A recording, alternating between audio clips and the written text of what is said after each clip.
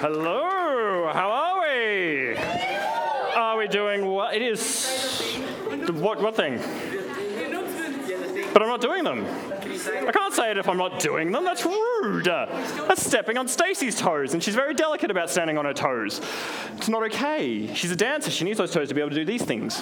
Cool. How are we doing, you guys? It is so awesome to see such a great room full of smiling and excited faces. It's just... makes my Friday to see this room of amazing people. I'm Tim, for those of you who haven't met me before. I know there's a lot of new faces around. Short bio of who I am. I am an unapologetic nerd. I'm the proud dad to 3 cats. Yes, I did birth them myself. That's how that works.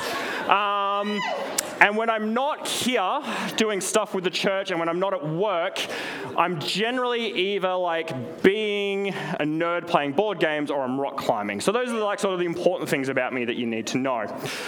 So this week at Youth, we are doing a series that Sinj introduced 4 weeks ago that is about what does faith look like on the flat road. What does it look like to be following Jesus in between these mountaintop amazing moments like Camp No Fear and SYG? These amazing moments where we feel really close to God and we know what the goal is and we know what his plan is for our life and we feel safe and secure. And the valley moments where everything seems to be falling apart and where we need God the most and we're screaming out for help and rescue because it seems like there's just nothing there for us. What does it look like on that normal everyday walk where things just kind of are the average? And last house party, he spoke about just prayer every day. Just simple, short, in-the-moment prayers.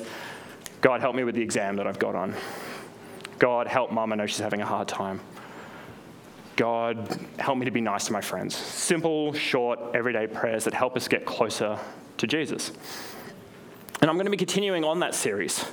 But first, I have a story to tell. Well, it's not really a story. So last week we had an epic study at our life groups, and the person doing that study was talking about how he's an engineer and he's really, really good with maths, and how as part of his uni course he builds race cars and races them. Right? Mental, just casually, you know what I did this week at uni? I was sitting there and I did a class on calculus, and then I built a race car. And I sit there and I was feeling a little bit insecure, and I'm like, man, that's cool. I wish people cared about my job. Nobody wants to hear about supply chain efficiency increases. And then one of you foolishly said, I'll be interested in that. So, now you all have to hear about it. So,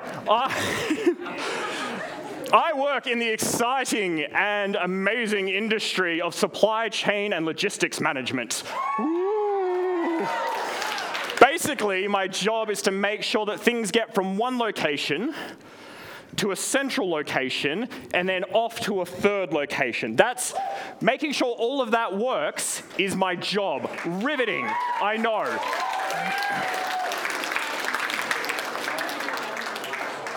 Specifically, my company works in sports medicine. So we supply the AFL and Cricket Australia and the Australian Olympic Committee with all their stuff that they need to keep their athletes healthy. All the strapping tape and ice packs and crutches and stuff. And because one of our biggest customers is the AFL, we have a really, really clearly defined peak season where we're hectic busy. And because on the other end, we don't have the AFL. We've got cricket, and cricketers don't get injured as much as footballers do. Weird. We have a really, really clearly defined off-season. And as I was thinking about my work and I was thinking about this series, I realized that there's a lot of similarities between my work and our faith journey. Because the off-season is what you could describe as our mountaintop moments. We are super busy. There's a ton of money coming through. We feel like we're achieving the purpose of the company. We feel fulfilled. We go into work, and we feel like we've achieved something that day because we've smashed out a bunch of orders, and it feels great.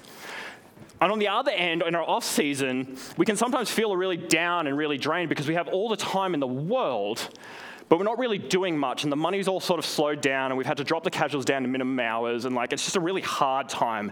And the days feel like they drag on forever, and you're just scrambling to find anything to achieve.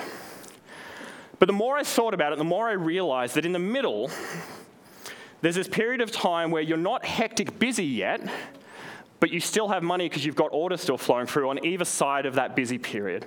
In the lead up to and in the drop down off, there's this period of time where you both have time and resources. And it's got me thinking about the flat walk, the flat road path that we walk in faith.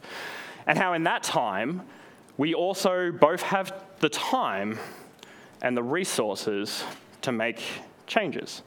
Because when you're on that mountaintop experience of being really close to God, you've got that spiritual connection and you're there and it's great, but you don't really have time to implement any lasting change because you're just so in the moment.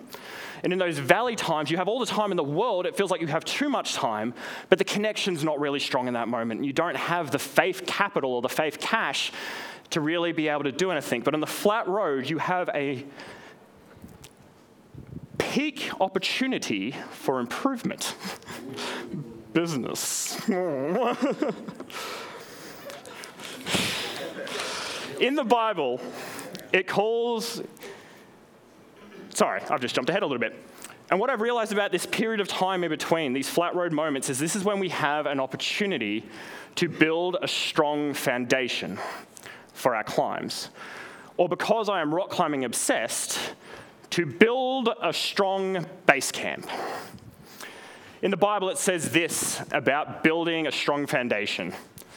It's Matthew 7:24-27. Therefore, everyone who hears these words of mine and puts them into practice is like a wise man who builds his house on rock, solid stuff rock. The rain comes down and the streams rose and the wind blew and beat against the house, and yet it did not fall because it's built on rock. And because it had its foundation on the rock. Oh, man, it's right there in the verse. But everyone who hears these words of mine and does not put them into practice is like a foolish man who built his house on sand. The rain came down and the streams rose and the winds blew and beat against that house, and it fell with a great crash. These are Jesus' own words. This is an instruction from Jesus to us to take his words and use them to build a strong foundation in our life. To build the platform which we do everything else off. And as I say, as I was talking about earlier, we can't do this when we're at the peak because we just don't have the time. We've got all the resources in the world, but we just don't have the time to implement this. And we can't do this when we're in the valley because we've got all the time, but we just don't have the energy to do it. So on the flat road is where we actually have to build this foundation. And you build this foundation by praying and spending time with God, by reading your Bible, by getting wise counsel from people that have been before you, and any other way that you can connect with the Word of God, whether that be podcasts or coming to church or youth or however you do it.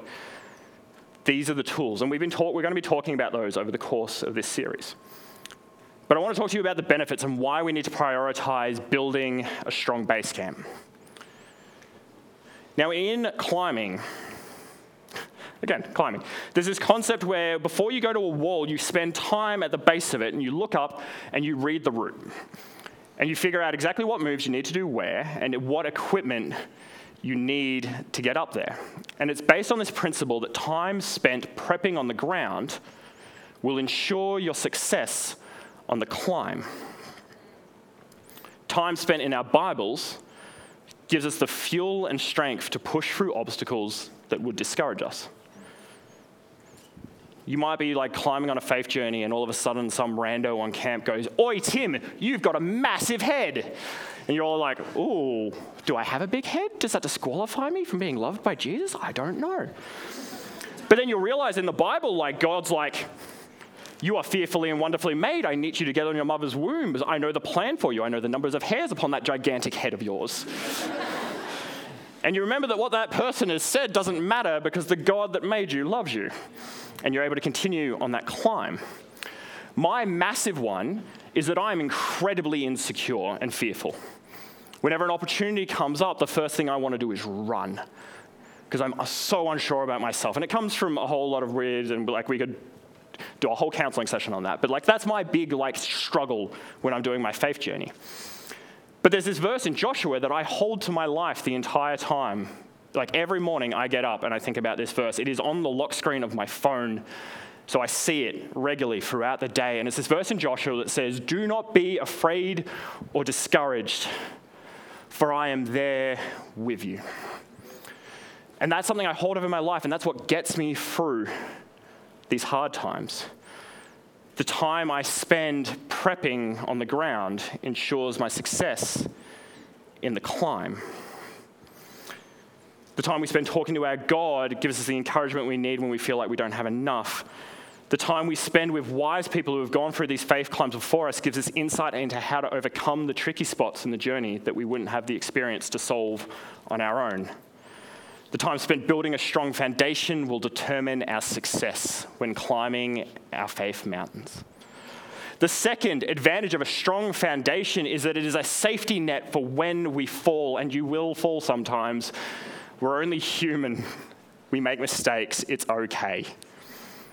When we spend time getting to know God, when we spend time in His Word and chatting with God and finding out what He says about us, we discover that His grace is endless. His love for us knows no limits.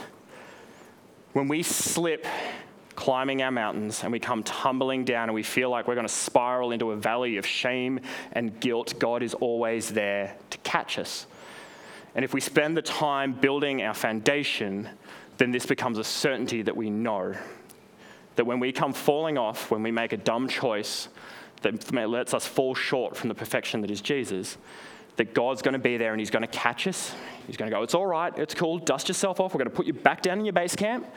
Dust yourself off, get ready, spend a bit more time prepping, and get back up on that wall and start climbing again." We are not defined by our failure, but by the grace of God.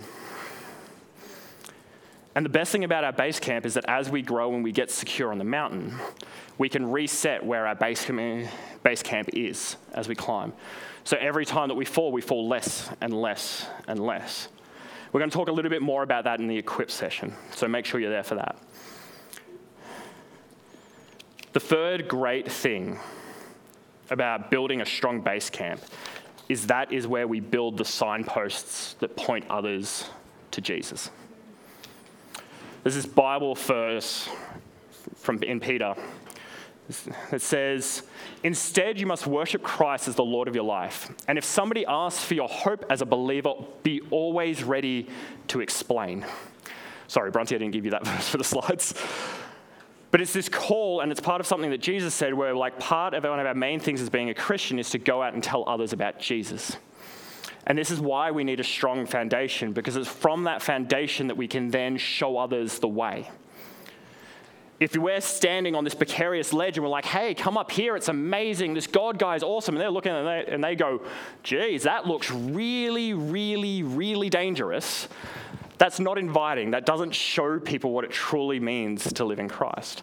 But if we spend the time building this strong foundation, living our lives the way that Jesus tells us and making that a priority, then other people look at it and go, "I want that. I want that safety net that catches me when I fall. I want that place where I can safely prep to climb the mountain and grow myself and be the best that I can be and live the full life that Jesus provides." It's on a strong foundation that we build the signposts that point to Jesus. Again, if we can get that slide back up, Bronx. "Therefore, everyone who hears these words of mine and puts them into practice is like a wise man who built his house on the rock. The rain came down and the streams rose and the wind blew and beat against the house, and yet it did not fall." If you build this strong foundation, you will not fall, no matter what comes at you. "But everyone who hears these words of mine and does not put them into practice is like a foolish man who builds his house on sand. The rain came down and the streams rose and the winds blew and beat against the house, and it fell with a great crash." Build your firm foundation. Be the wise man. 1, use your foundation to prepare your climb. 2, embrace the fact that it's a safety net to catch you when you fall. And 3, build signposts that show others Jesus. Let's pray real quick, guys. Father, I thank you for this amazing room of young people. I thank you that you have incredible plans for them, and I pray that during this year, Lord, that they will build a strong base camp in which that they can show others to you, in which that they can know that they are prepped and equipped to take on any challenge that comes to them, and from which you will catch them when they fall. I thank you for the amazing things you're doing in their world, Lord. Amen.